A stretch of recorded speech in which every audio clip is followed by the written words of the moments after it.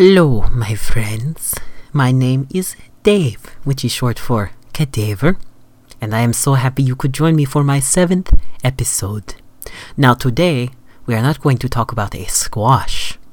Oh no, we are talking about a melon, because you see, melons and squash and cucumbers come from the same family, the cucurbit.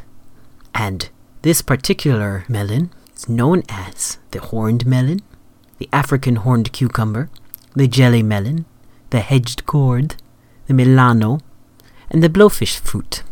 And especially that last name, the blowfish fruit, you will understand why when you look at a picture. It is a very spiky little thing. It is bright orange to yellow on the outside, and inside it is a lovely yellow-green with lots of seeds in 3 sections. Now this is a vine plant, and it can grow between 5 and 10 feet in length. And it has leaves that are heart-shaped, which is always wonderful. And these leaves are hairy. Now this plant came from the Kalahari Desert, which is Central and Southern Africa. It is a monoecious plant, monoecious, and that means that it produces male and female flowers on the same plant.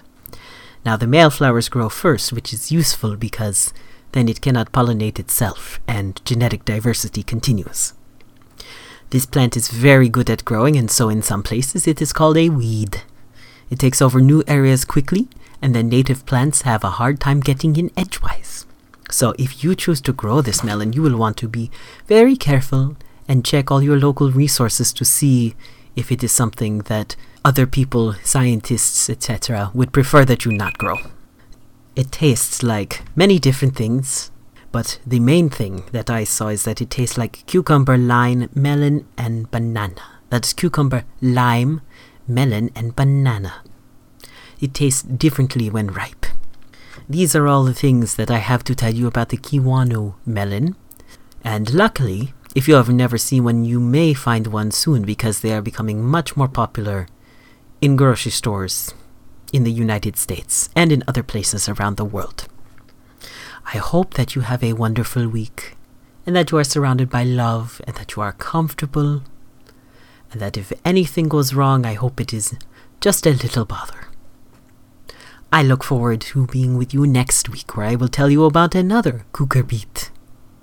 Goodbye.